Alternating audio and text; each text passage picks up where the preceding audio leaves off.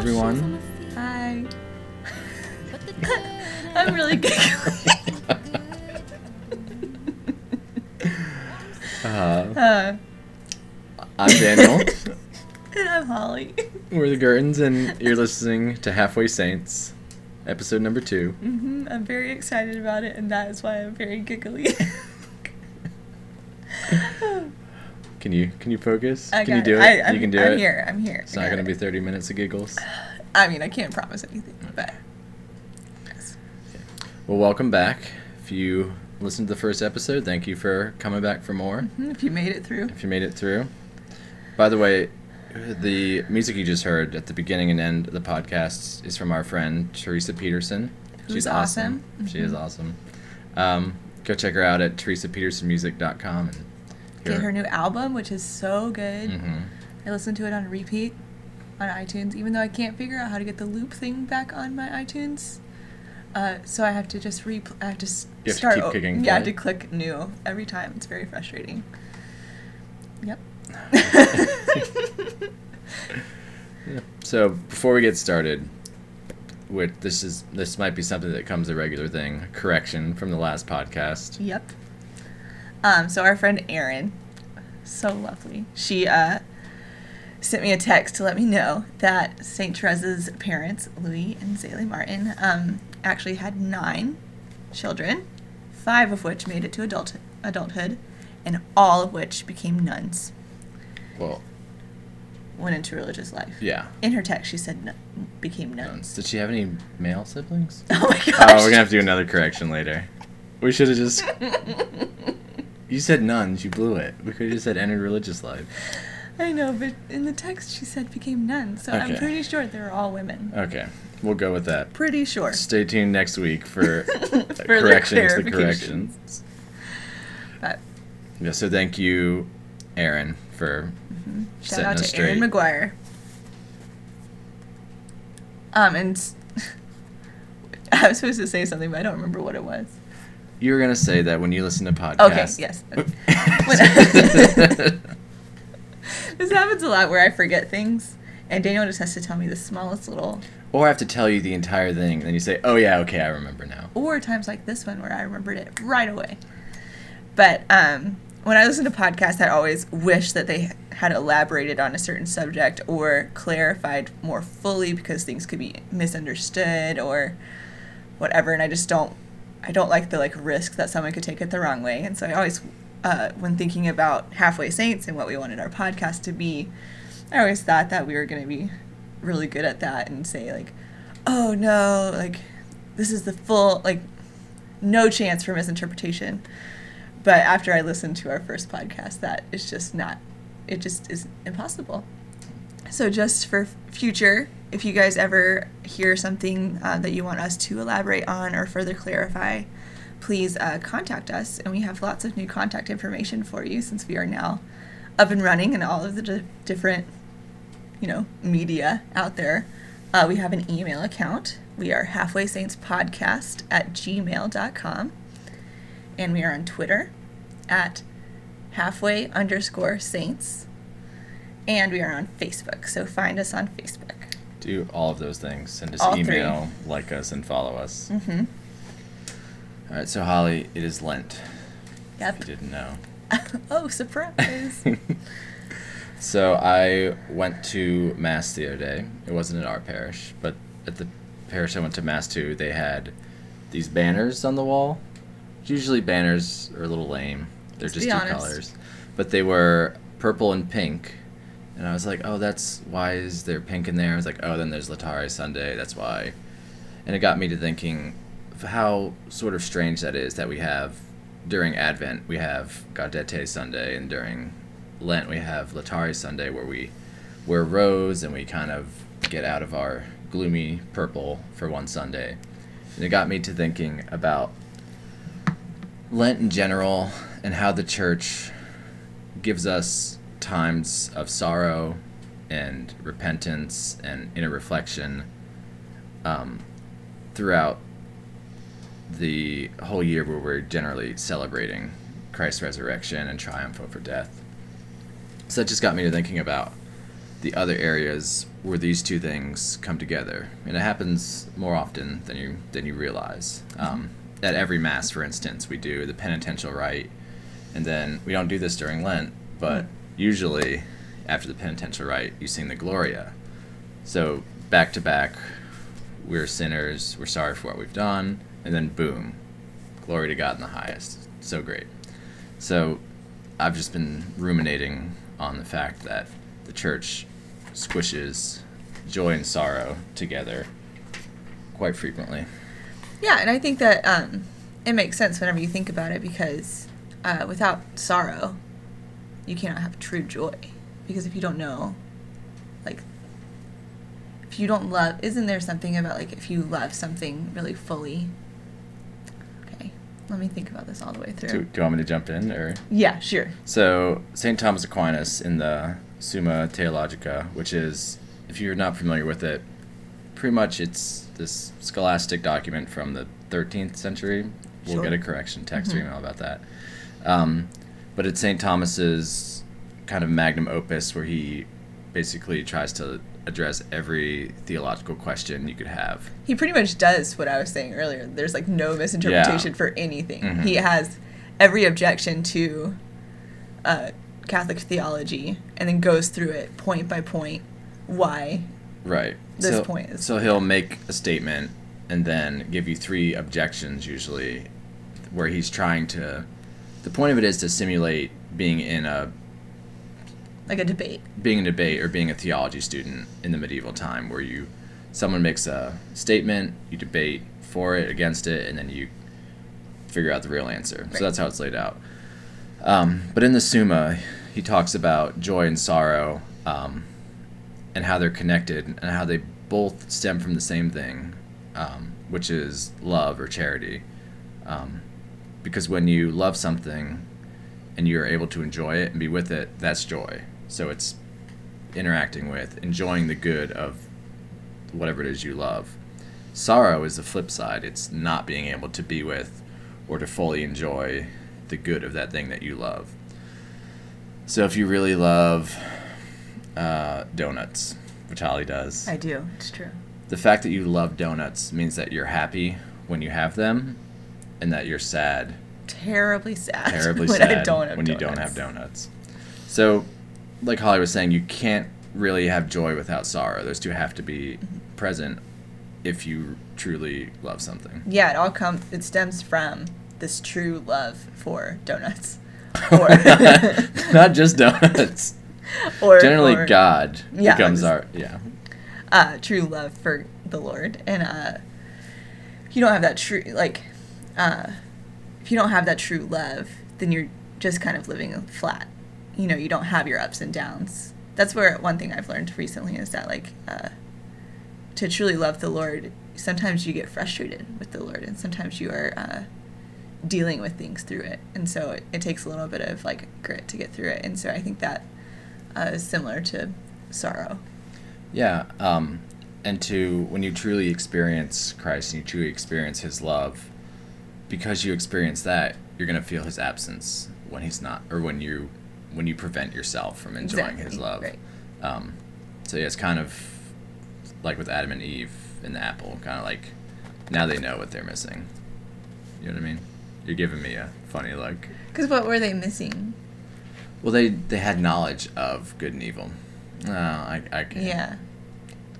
I can see that it's not exactly the same, but they only knew. All right, I'm gonna stop. It's not working. No, it's okay. Great. Oh, I remember what I was gonna say. I was gonna say, if you try to imagine someone who truly can't be sorrowful about anything, it's because they couldn't love anything. So if you try to imagine a person who would never be bummed out about anything, they would have to not have friends, not have a mother or father, not be able to enjoy, the love of a family. They would even have to kind of hate their good health in their life, because every time you feel bad about something, it's because of a loss of something that you love. The absence of good. Mm-hmm. Yeah. No, yeah, and I think a lot of people want to shy away from sorrow because they think that it's bad, that it must mean that they are,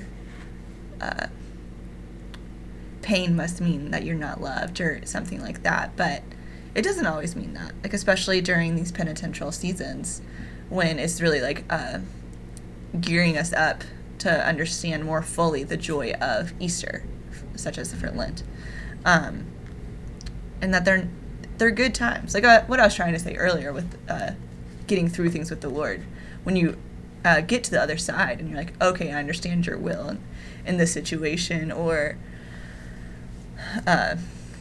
any other kind of situation you have with the Lord that you're trying to figure out, you come to a better understanding of what he had and planned for you, and how he loves you through this difficult time.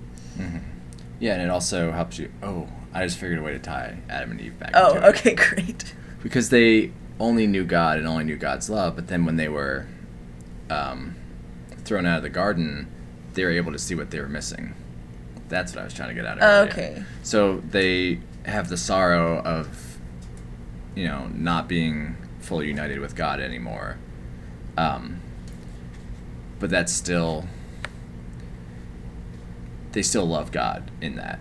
Yeah. It's not that they're cast out of the garden and they no longer love God. It almost brings it into a clearer picture. Clear isn't the right word. Right. But through their sorrow, they're able to kind of appreciate what they had in a way. Does that make more sense? Yeah, I think that phrase from the song, "Oh Happy Fault," that gave for us so great a Savior. From the Easter Vigil, I think.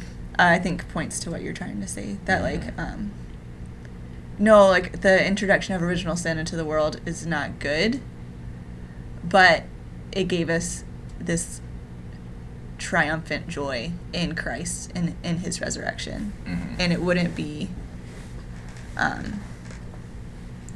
really, I guess it wouldn't be as joyful if we always had it. Kind of like how heaven rejoices so much more whenever a repentant sinner comes to know him versus a righteous one. Mm-hmm. That's kind of, I forget where I've heard it, but I heard it in a homily or somewhere that if angels could be jealous, they would be jealous of the Eucharist and mankind's intimacy with Christ.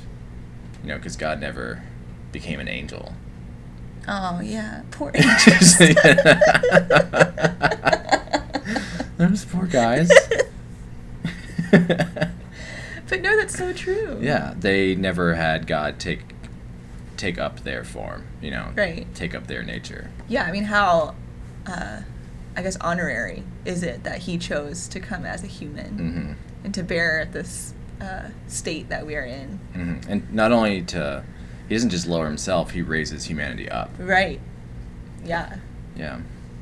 And that's kind of thinking along the lines of joy and sorrow kind of being together at the same time is with Christ. We celebrate the crucifixion and the resurrection. Those two are intimately tied. The Last Supper and the crucifixion are sort of, or the Last Supper is consummated in the crucifixion. Mm-hmm. You got that from Scott Hahn. Yeah, in his Consuming the Word. Mm-hmm. It's a good book. It is. Or so Holly tells me. I pretty much told him everything that I've read so far. So. But it's sort of brought to completion in the resurrection. But then Jesus comes back and he says, I have to leave. And it's just kind of back and forth, like attachment and detachment. Right. From the loved object, which is Christ.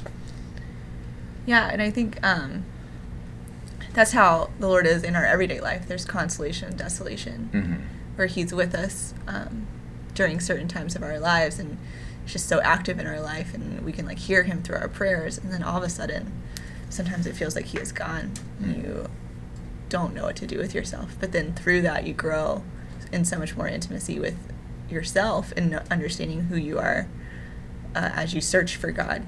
And then whenever he comes back to you, you just have a greater understanding of, okay, we're back. Yeah, it's like the prodigal son. Like he's, running back to his father, and the father's Mm-hmm. running to him. Mm-hmm. I also think of the Blessed Mother, who we celebrate the 7 sorrows of Mary. Like, Mm-hmm. she really, more than anyone else, experienced sorrow at Christ's death. At the crucifixion. Yeah. And she, she's our model for she's the Queen of Apostles. She's like our model for Christianity, and she experiences sorrow. And again, it's not a bad thing. It's a very good and it just holy exemplifies like how, in what huge way she loved Christ by her sorrow at seeing him in pain. Right. And it's kind of, I think it's more of a commonplace feeling. Like sometimes I know you can just feel sad about something. You're not really sure why. You might just be in a bad mood and you're kind of, I don't know, I feel sad about something and I don't know why. And through that experience, you can say like, oh, I feel sad because I haven't talked to this person in 3 weeks. Or this person didn't call me on my birthday and I didn't think it was a big deal, but now I'm really affected by it. So like through experiencing sorrow, you can come to realize or come to have a better idea of how much you love something or someone. Yeah. Or if one of your good friends is leaving and going to Rome for a very long time. You're going to miss him very much. Very much, and be very sad. That means that you love him very much. That's right. That's true. We were also going to make the point that joy and sorrow, like with family. Yeah. And understanding, just like our son is 8 months old, and I can't believe how fast 8 months has gone. And I'm just coming to the realization that like every week is different. So like he won't ever in his whole life be doing those things that he's doing right now, because he'll learn and he'll grow past them. And that makes me so sad, because it's so sweet. Like right now he says dada, and he says this noise of like hot dog, and we say it's hot dogs. And it's hilarious that he says dada and hot dogs. But like next week he might learn how to actually say hot dogs. And it's his first actual word isn't hot dog. But that he's gonna move past this and he's gonna like start saying real words. And but I really love this moment, and so to see that it is past is like sorrowful, but I'm so joyful in this moment. And also like just this juxtaposition of like loving him so much and having so much joy from him within me, and then just being worried about him all the time, or just being sorrowful about what could be. Or and Jack actually had to, that's our son. No, we have not said his name yet. His name's but Jack. He's the cutest baby in the world. Yeah. I know you always think like, oh, well, he's our son, so of course we think that he's the best. But he really is the cutest baby in the whole world. It's true, guys. It's true. But Jack had to have some minor surgery a couple weeks ago, and they had to put him under general anesthesia, and it was scary. And I was telling one of my coworkers about this, who's older than I am, and she said her son had to undergo the same surgery, and she was just telling me, like, you're going to go through so many heartbreaking things as a parent. Oh my gosh. And it's kind of like, oh, thanks, jerk. Like, that's kind of a hard thing to hear, but it's also so true, and it ties into how much you love them. Like, if you love this person, you know, as much as you love a child, you're going to have sorrow because you love them so much, and you want to be with them all the time, totally, you know, just be everything for them and with them all the time, but you're not going to be able to do that. Right. And so you're going to be sorrowful about it. And any of their pains or any of their fears, you feel like 10 times over, because you just are so intertwined with them. Mm-hmm. Yeah. And Holly's going to have a very rough time when our kids get to middle school, that most painful of times for children. Yeah, I have a problem. It's with middle school boys, which it's just this idea of any kind of like male figure. I guess sometimes it also is like elderly men. I just feel such compassion towards them. So if they feel embarrassed, or if they are in any kind of situation where they could be made fun of, or such as like the idea of a little boy getting ready for his first dance. It makes me want to cry, because it's just so sweet, and they like got to get their hair just right, and they say, Mom, is my shirt tucked in okay? Mom, how's my tie? Does my tie match? Like that kind of stuff just, oh my gosh, it gets me so mad. So when you have to drop Jack off at the middle school gym, and he's turns around and looks at you, and then turns back around and walks in, you're not going to be able to handle it. I'll have to drop him off. I mean, there are tears in my eyes right now. It's so... Or he'll say, Mom, can you just drop me off around the corner? I'll walk the rest of the way. Which he probably will say because I'll be sobbing in the car. But it's just those moments and those feelings are sort of required when you love someone. It's true. Like, you sign up for the ups and the downs. Mm-hmm. After we were married, I think you were still at your other job. We'd been married like a year or something, and I had always had roommates, never had my own place. And then, like, finally with you, had our own apartment. It was ours. It was my space, my living area. And so when you would, like, go out of town to travel, I'd be like, finally, like, I have a place to myself. It's perfect. But then I didn't enjoy it because you weren't there. So sad. I know, you ruined it. Sorry. Just kidding. No, but it's just an example of when you love something, you're gonna be sorrowful when that thing isn't with you. And that thing, like you, when you're not there. When my thing isn't in my life, I'm very sad. Yeah, but it's great. It's just a true sign for how much you do love them. Mm. And I think that one of the greatest things about the church is that they tap into these sort of innate feelings and these underlying truths. So they kind of they show us sorrow and let us know, like, there are times where it's okay to feel sorrowful. Like, especially at Lent, you focus on the things that separate us from God, that lead us to sorrow, mm-hmm. that, we need to amend in our lives and what we can do better so that we don't put obstacles between us and God. Right. And then, And I heard something the other day about whenever you fast or you let go of those things that do, hinder your relationship with the Lord, that by putting those aside, it brings up greater desires, more holy desires, and brings you into closer union with the Lord. Mm-hmm. Because you say, I don't want these, like, superficial or whatever. Like, I don't want cupcakes because that distracts me. So because I'm no longer distracted by cupcakes, I can figure out a bigger issue in my life. Mm-hmm. Get those cupcakes out of the way. There's no stopping here. Holly eats like 30 cupcakes a week. It's really a big problem. But if you could, you would. Yes. I mean, in one day, I would. Probably. Mm-hmm.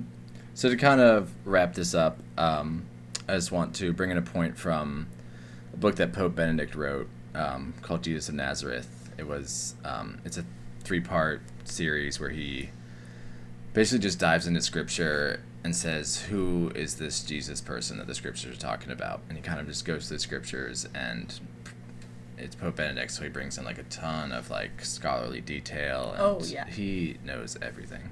Genius. But he, one of his main points that he keeps keeps returning to is that Jesus is everything that he is all at the same time. So at baptism, there's elements of death and rebirth because he is the crucifixion and the resurrection all at once. All at the same time. Pain and suffering and sorrow and joy and celebration and exaltation. Yeah. And we get to relive all that through the Mass, and especially at Easter, between Holy Thursday and Easter Sunday, we go through that whole process of, what started at the Last Supper is completed on the cross and then sort of consummated in the resurrection. You get this whole thing, because that's what Christ is. He's all of these things held together.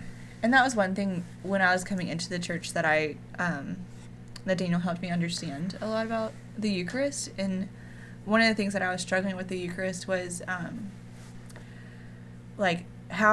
does the Eucharist not re-crucify? Yeah, Christ. How does it not make the crucifixion invalid?